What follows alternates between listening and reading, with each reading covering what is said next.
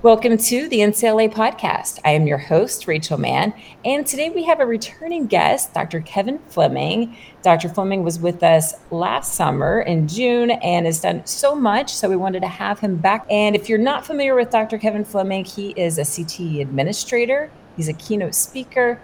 He is also the CEO of Catapult, which you'll hear more about today, and he's an author. He has dedicated over 20 years advancing the dialogue around eliminating the skills gap and helping students secure a competitive advantage upon graduation. He also currently serves as the Chief Innovation and Engagement Officer for Los Angeles Regional Consortium, supporting 19 community college CTE deans and their programs so that all learners can equip their purpose on purpose. Welcome to the podcast, Kevin. Thanks so much for having me, Rachel. For the folks listening in, be sure to expand upon the details of the podcast so that you can learn more about Kevin's work, and also for links to connect with him and follow him on social media and to sign up for his newsletter. He just sent out an awesome one today. And Kevin, you are a doer. You are constantly on the go, accomplishing things.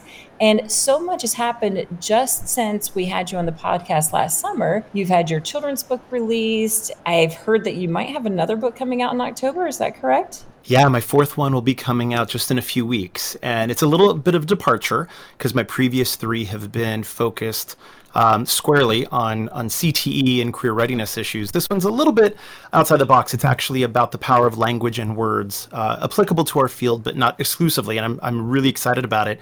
It's going to be in this new genre of books. It's actually an adult children's book.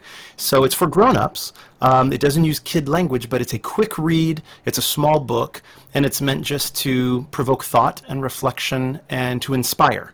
So it's not a dense read, I promise.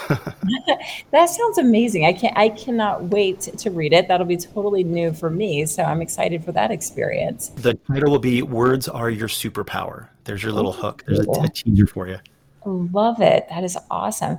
Well, with everything that you get done, I'm always hearing people say that someday they're going to write that book. Someday they're going to do that project, that they just have so much going on. Well, you have a ton going on, but you're always doing that next thing.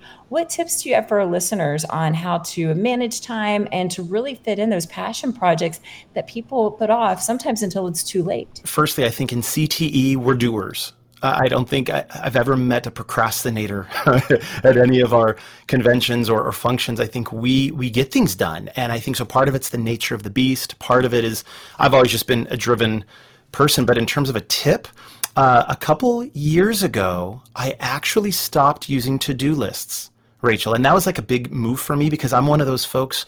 I'm type A. I love to write things down and feel that sense of satisfaction of crossing it off. And I would even go back and add things to my list that I did just so I could cross it off. Maybe that's oversharing. But I've done that too. I can relate. And about, a year and a half ago, I stopped using to-do lists. And I actually was following someone on LinkedIn and they recommended this as a productivity hack. And they said, instead of a to-do list, only use your calendar and your schedule and schedule time to do the things you want done. And what's fascinating about doing that is I found, firstly, I was trying to get too much. And of course, I wasn't getting some things done because there's only so many hours in the day, but I wasn't intentionally scheduling my time that way. But I also found that I was underestimating how long things took. So when I was writing a chapter for my book, I would say I'll give myself 4 hours. Well, it would take 14 or 15 hours. And I realized that I cognitively was underestimating how much time something that like you called it, a passion project.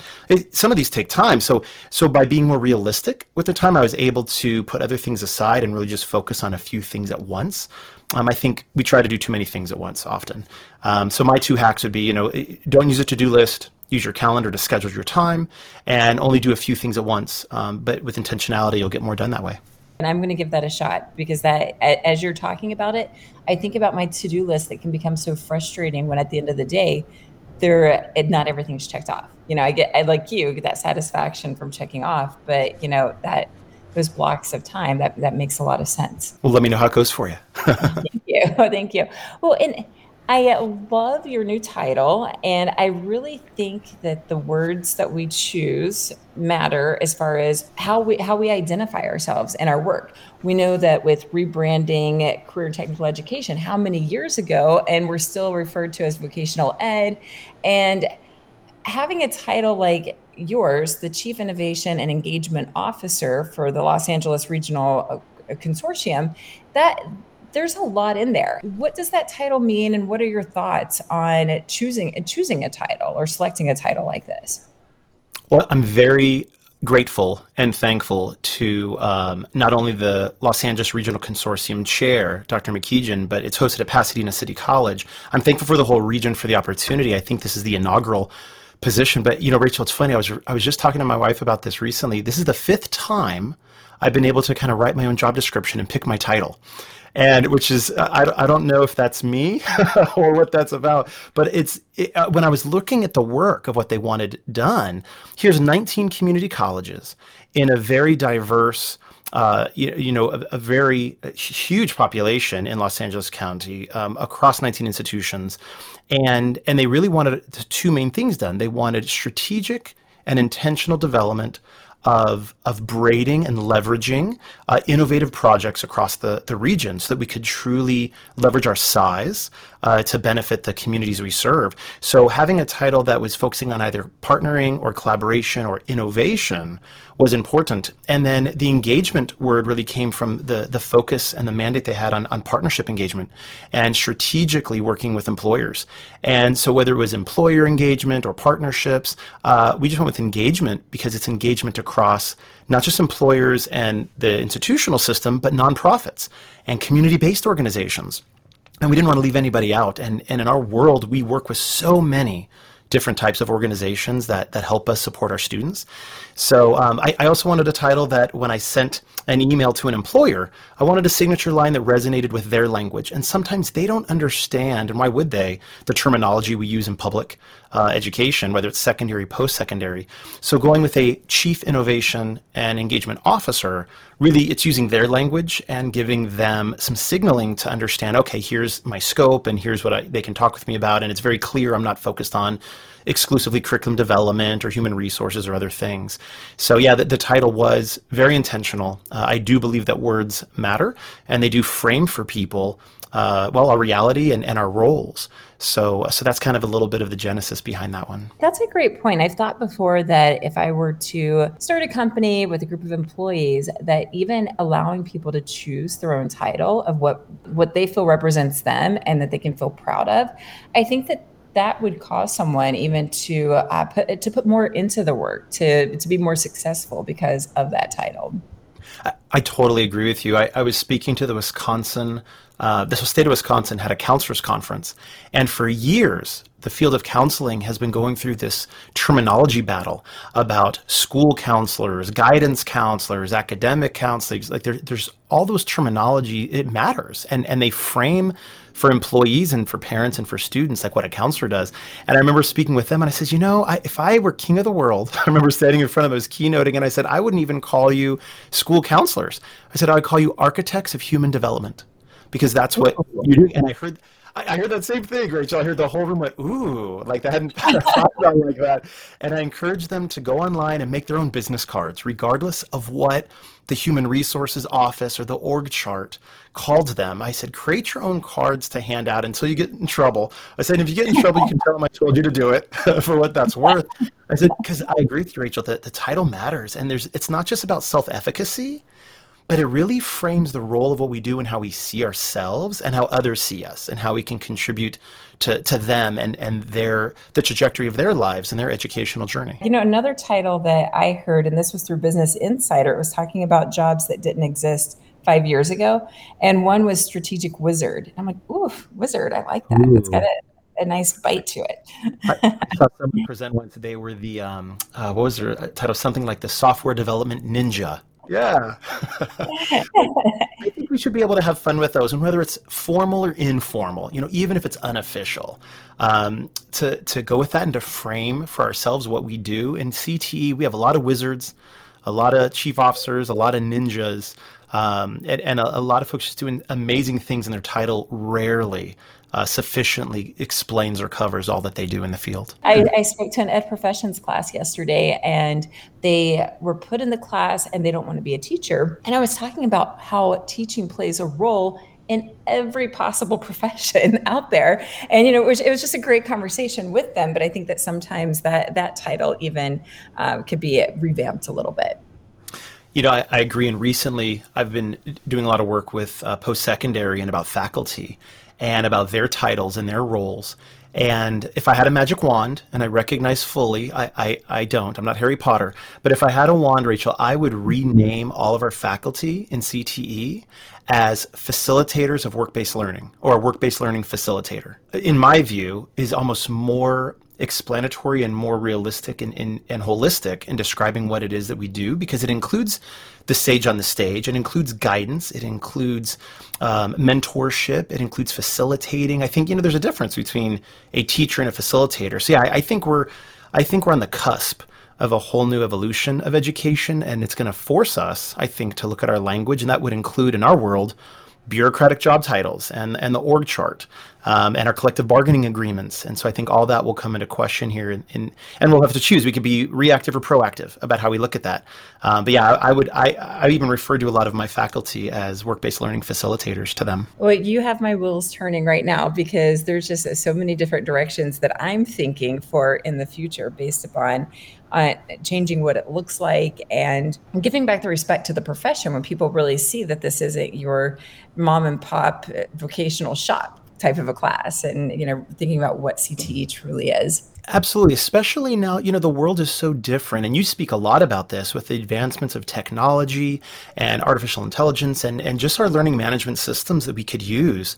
I mean, we have thousands of educators across America reinventing the same lesson plans instead of leveraging the technology we have to get the best lesson plan in the country on spot welding and push it out to all of our students, and then we facilitate and help them practice, and we're the guide on the side instead of the sage on the stage. And I think that's what our faculty are doing, that's what our teachers are doing, but sometimes we're spinning our wheels, dare I suggest, inefficiently, by replicating things that we really could be leveraging technology to do as well, if not better.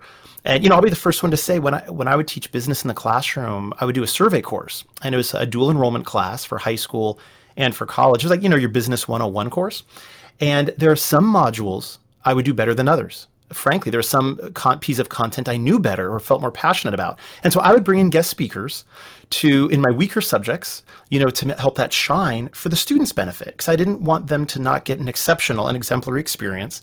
So I would have some of my friends come in 2 or 3 or 4 modules out of the semester, and the students got a better experience out of it. And now with technology, we can do that virtually, and we could do that across county lines and across state boundaries. So I see in the years to come, we're going to see a online CTE lesson plan repository. That's a horrible name, but it would need to be something called something far more succinct.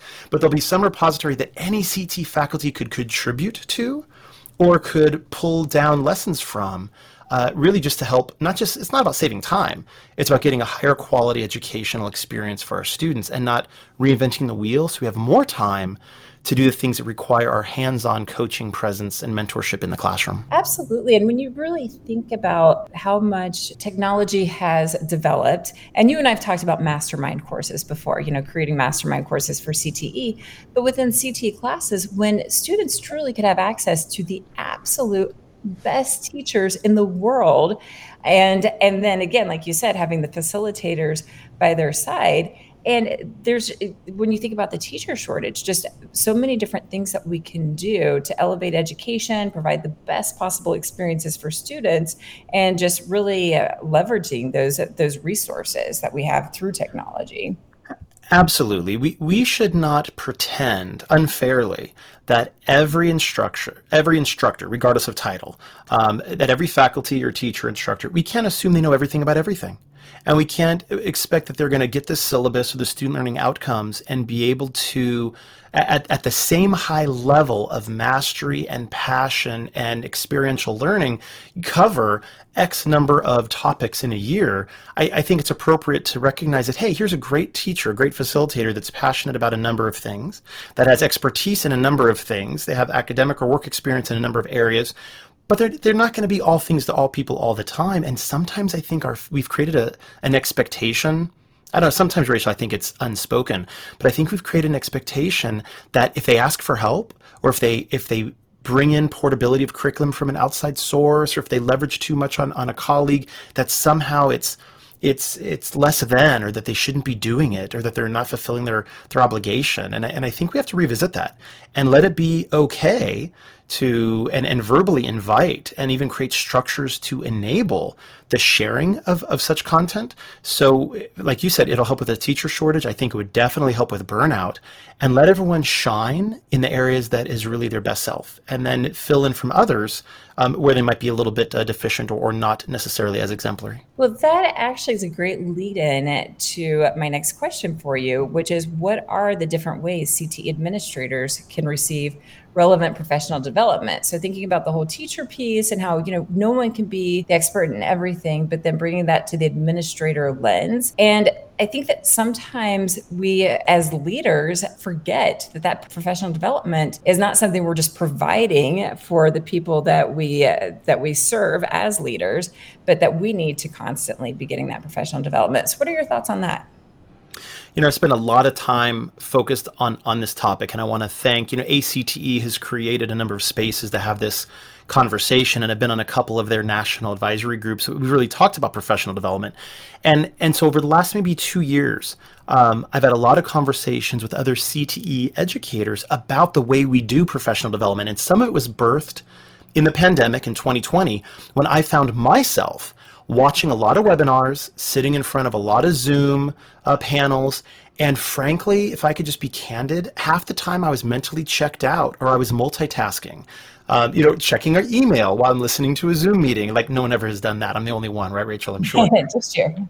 Just me. I'm the only one. And it really got us thinking about, what is professional development? What are the different types of it, and what is it that's most effective? And so in talking with them, I've kind of organized, I think, in our field, all professional development into 4 buckets. And so I've loosely, titled them, all PD is either about information, motivation, collaboration, or transformation. So let me kind of walk through those a little bit, and I'd love your feedback and thoughts on this. So the first type of professional development we're familiar with, I think, is information. And that's when we're just consuming information from someone else. These are courses, these are seminars, it could be a training, it could be a breakout session at a conference, it could be a workshop, it could be an online module, maybe even a podcast. Like, these are places where we receive information.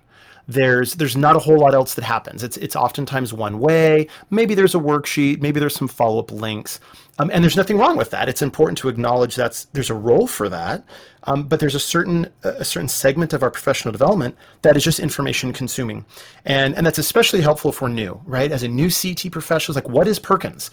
What's Perkins 5? You need information to be told, here's the requirements, here's the rubric, here's the structure, like, here's what you need to do, here's your deadlines. We need that information. Another, I'll plug for ACT, their online learning network, on ctelearn.com, or excuse me, ctelearn.org. There's a lot of great courses and seminars on there that provide information. So that's one type of PD that we receive. I think related but separately, and I would carve it into a separate bucket, is professional development that provides motivation. I think for me, the best example of that is a keynote speech or even a TED Talk. There's a whole genre of motivational speakers, and air quotes. And I think in this form of PD, it doesn't even have to be directly related to career and technical education. Like we started off today, you asked me about some productivity hacks. Like, that transcends just CTE, but it's relevant to us. And so whether it's a TED Talk or a YouTube video or anything on social media, I think those motivational pieces are important, but they are sometimes separate from information. And so for me, those are 2 different things worth keeping mutually exclusive a little bit sometimes, that there's information and motivation. So those are the first 2 types of PD. The third I would propose is collaboration. So this is when you actually get into a room, whether it's a conference or a regional summit, sometimes they're called convenings or retreats or strategic retreats. For me, a collaboration PD is when you're sharing effective practices, you're building community. There's a very strong focus on an exchange, on a dialogue. And there's conferences that are sometimes focused around this. There's the Best Practices Conference. There's ACTE Vision.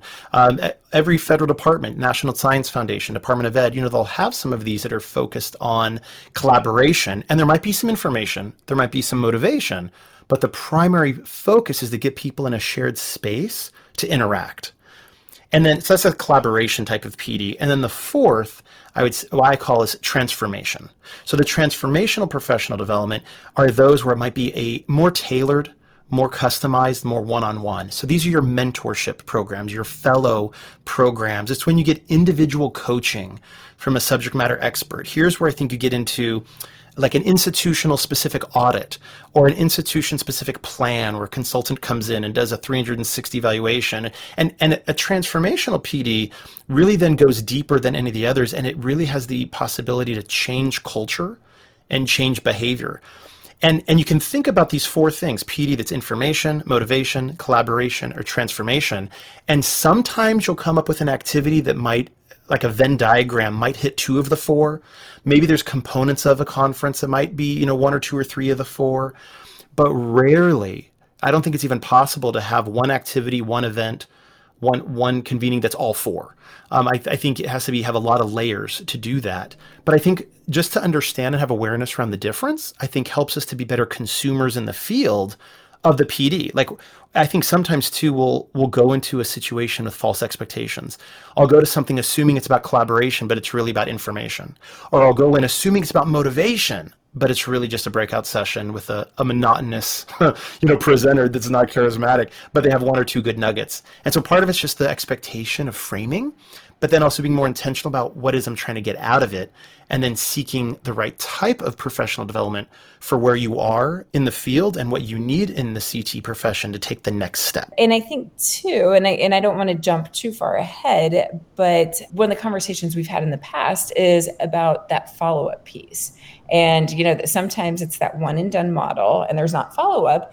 And I think that follow-up piece is just as important for the person delivering the professional development as it is for the person receiving it. Because there's so many times, and you and I are both keynote speakers, we're talking in front of a large crowd, and we don't know until sometimes much later what the impact was. I remember having someone at the NCLA Best Practices Conference come to me a year later. He had been in my presentation and he was a board member. He was a dentist.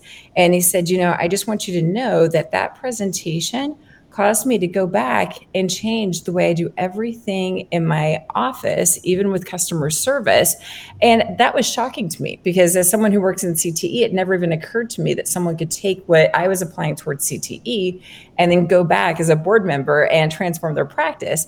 But I realized I need feedback. I need to know what's working, what's not working. So I follow up every talk that I do with the option of having a virtual session where we jump on a Zoom call and all of the people who were in the crowd, they can get on, talk about what works, what doesn't work, what resonated. But that feedback loop, I think, is important to the synergistic piece of professional development. Wow, I love that. And I started doing the same about 2 years ago. And I think because you don't just want it to be one and done. And, I'll be candid. I would, go and do a keynote speech somewhere, and then I would see the director, the host that brought me out. I'd see them a year later at a conference, and I would say, hey, how, what happened after I left? Like, what was the impact? And all the time, Rachel, they would say, oh, you were fantastic. The survey results were great. We were so happy you came. You were amazing. We'd love to have you back. Oh, but yeah, we didn't do those 2 or 3 things we talked about because we just got busy, right? And I got frustrated just singing Kumbaya.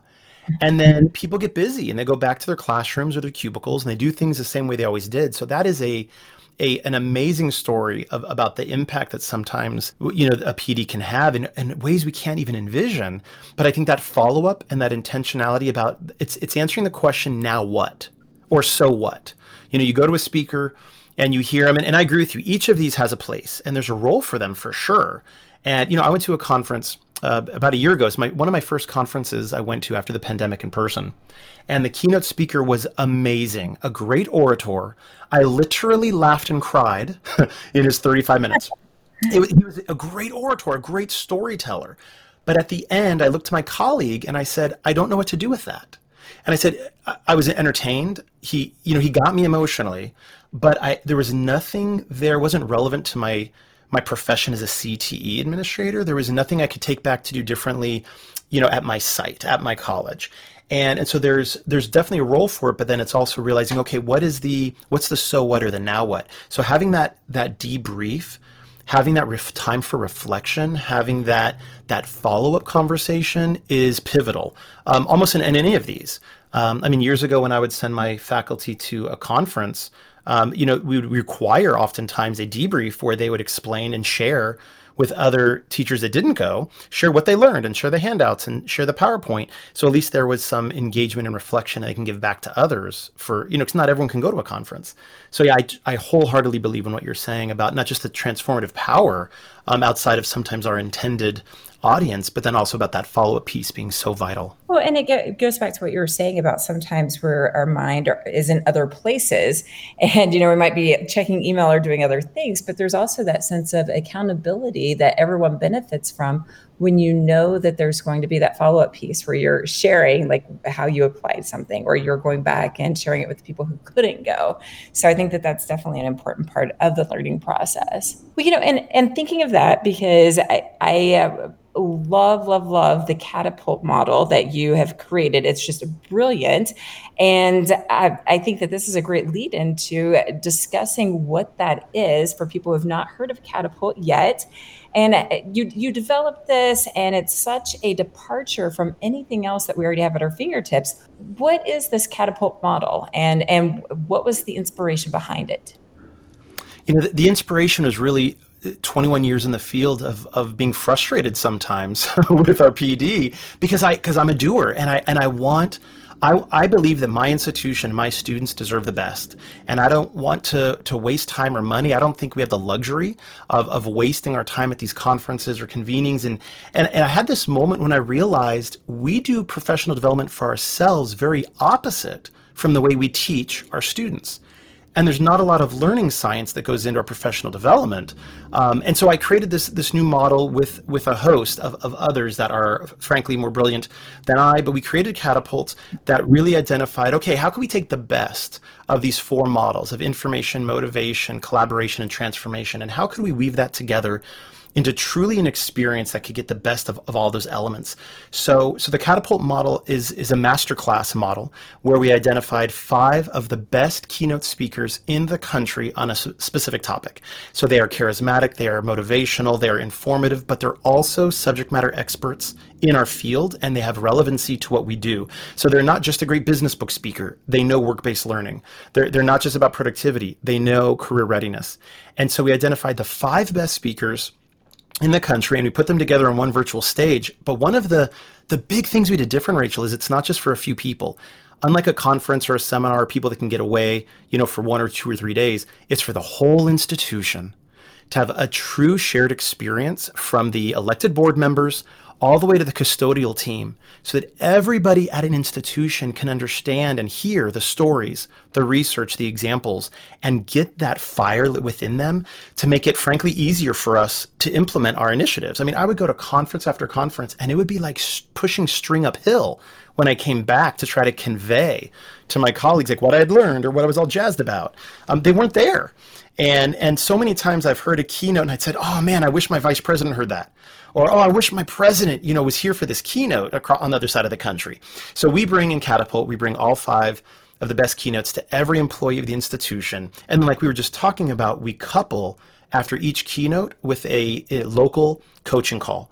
And it is a very customized and tailored tactical call for a smaller implementation team. So it's not just singing Kumbaya, but there's real local planning for local issues with the best subject matter experts in the country. And the impetus for that was really because I heard a great speaker and I said, they touched on 1 or 2 things, and she mentioned a couple things that is relevant to me, but I wish I can go a little deeper because in my institution, I have this landmine, or in my culture, I have this one problem, and I wish I could just have 15 or 20 minutes with that speaker to talk about my issue. Because in a large ballroom, they have to stay at the 3,000 foot level, but I really wanted to get into what was relevant for me. So in Catapult, after every keynote, there's a 30-minute coaching call with the speaker or the representative to really get into local issues. So, and the other last piece that we kind of really focused on in this is the learning science. I mean, there's a role for a convening to build community in 1 or 2 days, but that doesn't change culture, and it doesn't necessarily impact the learning as a CT professional to help me have a sharper saw to do my work differently.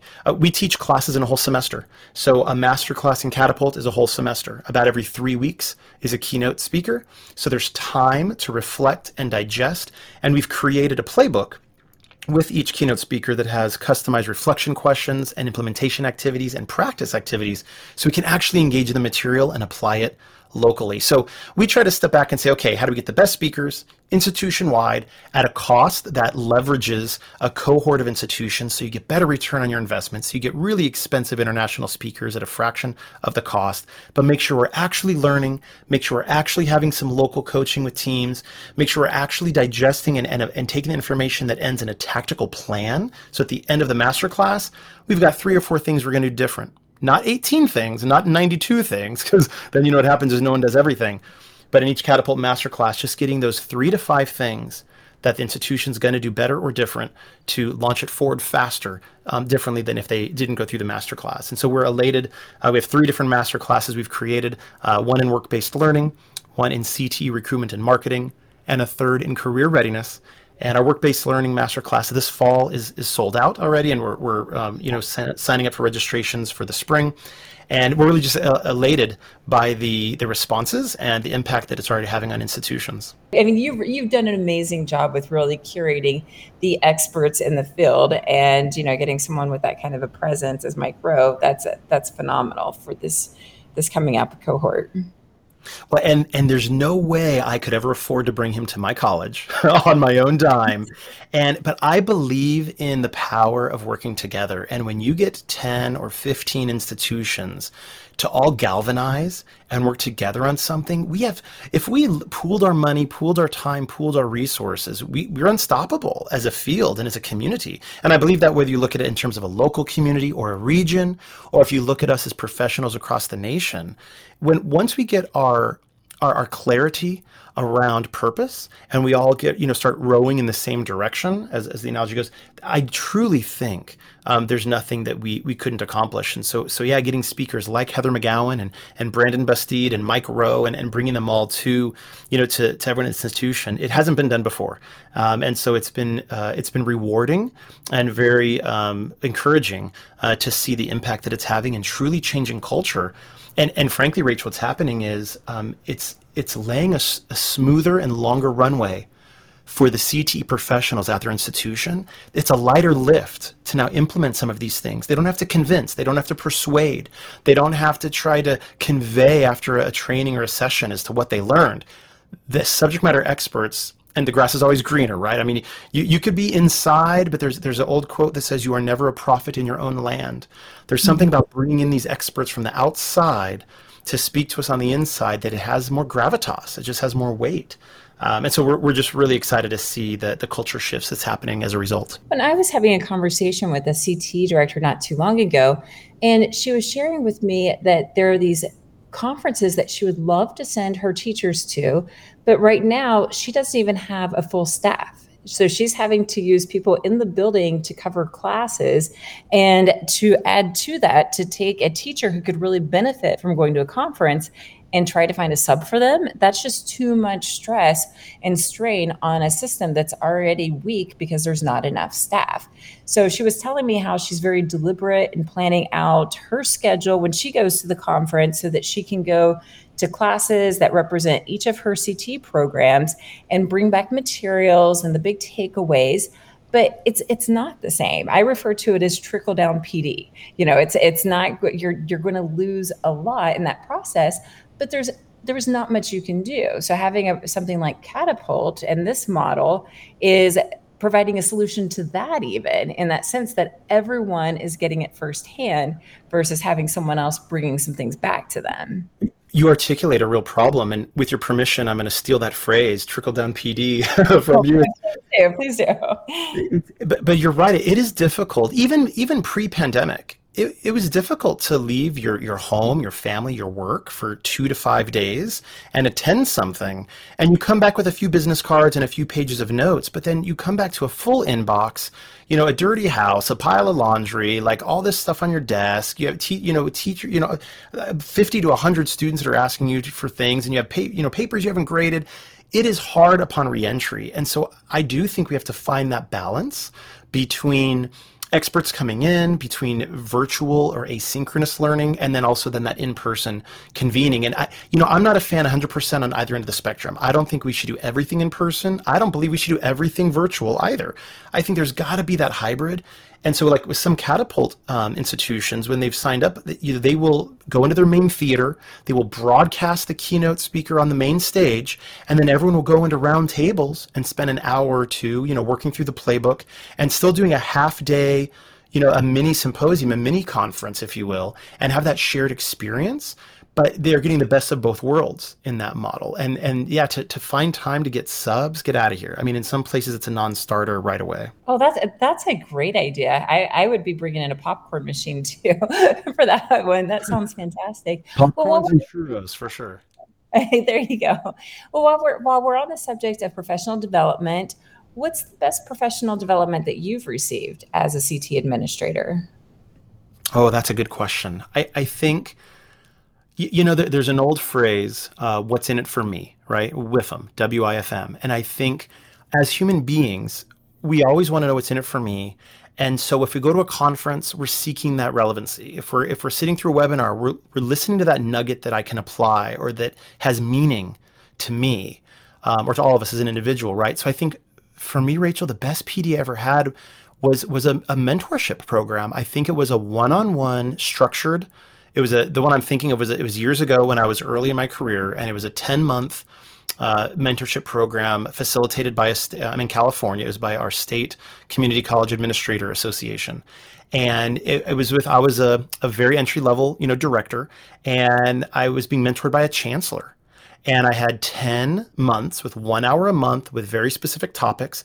And I got to go in the chancellor's office, and he would just ask me questions and talk at me and share stories. And I learned so much because, firstly, I didn't know what I didn't know. But also, it was the first conversations I'd had with an experienced chancellor who had 40 years experience in higher ed. And I was in my second or third year in the field. And so that wisdom and that experience, to hear that in a way that was relevant for me to receive. I mean, it literally changed the way that I today think about the work and think about my role. And I've always had a different, maybe regional or broader perspective about the work, in large part because of that professional development that was one-on-one, it was tailored, it was specific, and it also had what I call unstructured structure. There was a topic, but also latitude to riff. You could follow a bunny trail. You could ask a follow-up question. Sometimes webinars and even in-person keynotes, you can't really choose your own adventure too much. It's very fixed. So to have that very relevant, what's in it for me, tailored mentorship was the best I ever received. And I recommend for everyone, regardless of where you are in your CTE journey, whether you're new or seasoned, it is always good to have a mentor that you either identify. I just asked someone last month, someone that I respect in the field, to be just my personal mentor. He's done some things I want to do. He's a published author and an international speaker. And I asked him if he would be, my mentor and I actually followed, Rachel, the same model. I said, look, you're busy. It's not in perpetuity. It's not that you're an indentured servant with no end. It's always good to say, hey, for a certain period of time. So I asked him for 8 months, if we can meet once a month for 8 months, go over some specific topics. So I'm still trying to, I guess, replicate or emulate the best PD I ever got. And I'm trying to do it again and again and again, because there's nothing more beneficial that I have found for me than that one-on-one time with someone that becomes really an ally of yours, and they can become part of your personal board of directors that you can lean on and reach out to, and they become a confidant. And it's especially helpful to find someone like that out of your institution. So you can even talk about politics or other issues and get a really fresh, objective perspective from someone. And that's in part why I think in Catapult I love the coaching calls. I think that really tailored one-on-one time is absolutely invaluable. Well, and I think that what you just said about sometimes having someone outside of your own institution, there's multiple benefits to that. One of them, like you said, is being able to just speak frankly about things.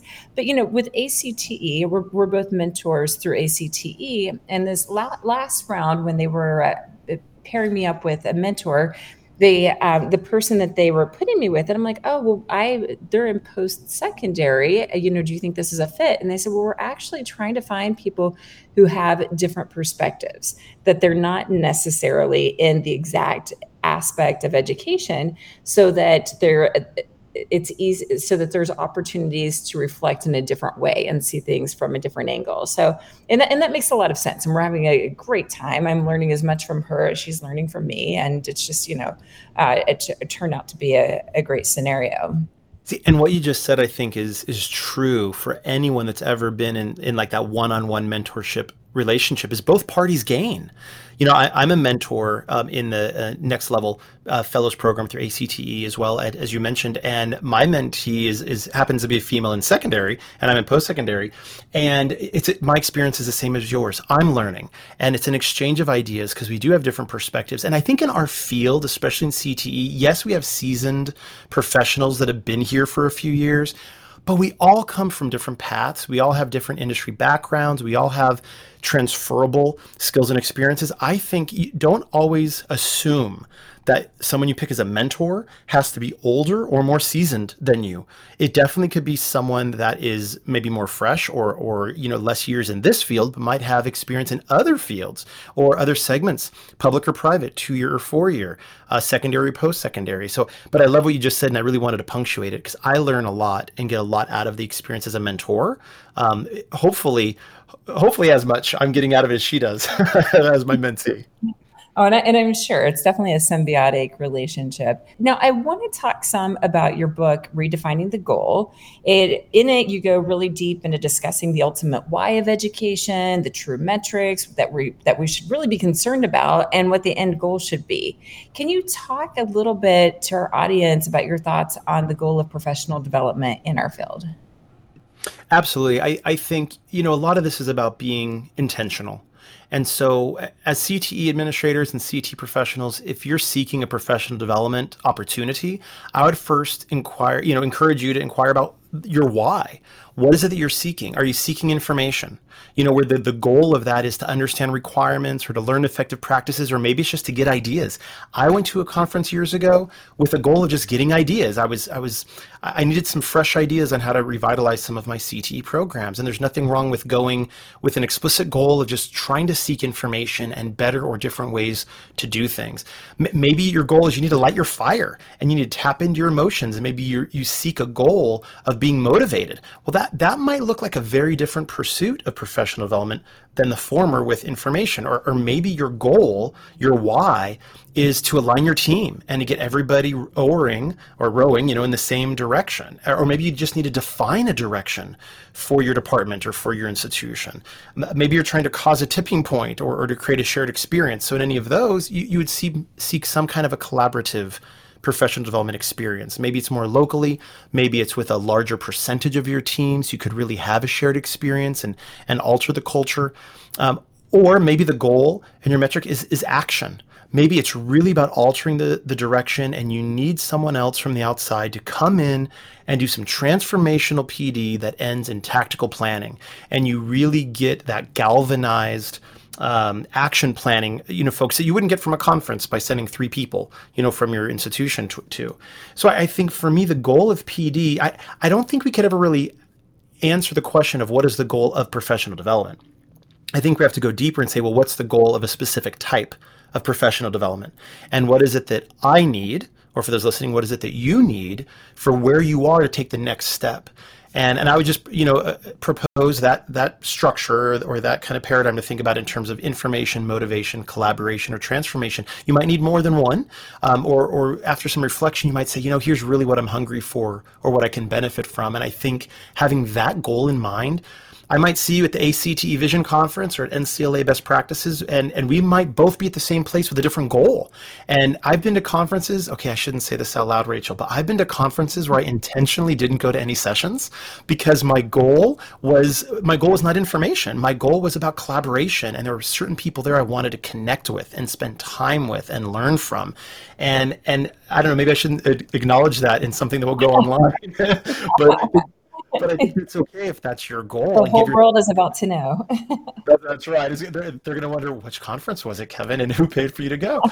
But I think, I've been at conferences, I've gotten 1 or 2 business cards or 1 or 2 nuggets, and it made it worthwhile. Sometimes it's that conversation in the hallway that made it worthwhile. Sometimes it's the vendor that you stop by and you speak with that truly has a solution that will help you jump higher and run faster in serving your students.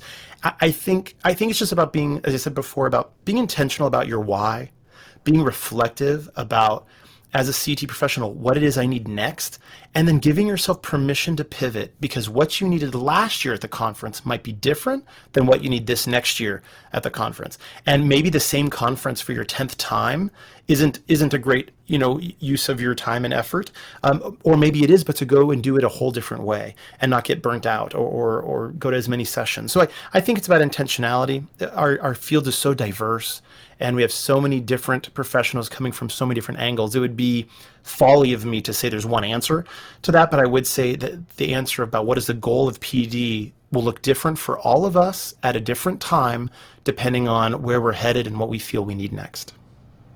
Well, we cannot underestimate the relationships that we build through those conferences, because if you remember, that's how we met. It was after your keynote in Tampa. Oh, geez, was that 2015, I believe? Oh, plus or minus. Your memory's better than mine. Yeah.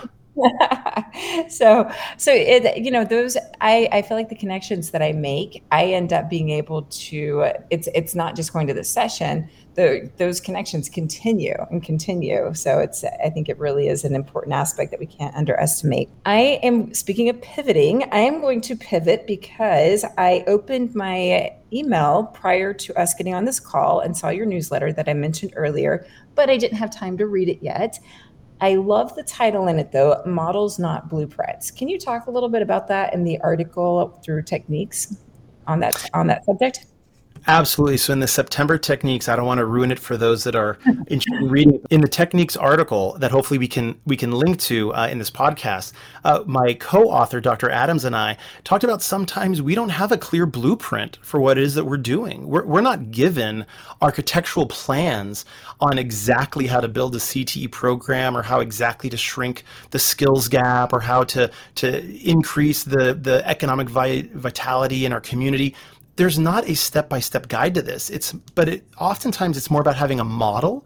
Maybe if in the article we talk about a three-dimensional architectural model, sometimes can force us to work together and create new approaches and new materials, maybe even new blueprints on how to create something that's never been created before. And so in the article, we draw that architectural analogy to talk about, in our field, we don't have blueprints oftentimes, but we have models, and we know where we're going. We know what the end result should look like, but it is really about creativity and adaptability, and being willing to partner with others to solve a problem, and not assuming or pretending or shouldering a misbelief that we're going to have all the solutions on our own, but really tapping into the collective community that we are all part to build something new.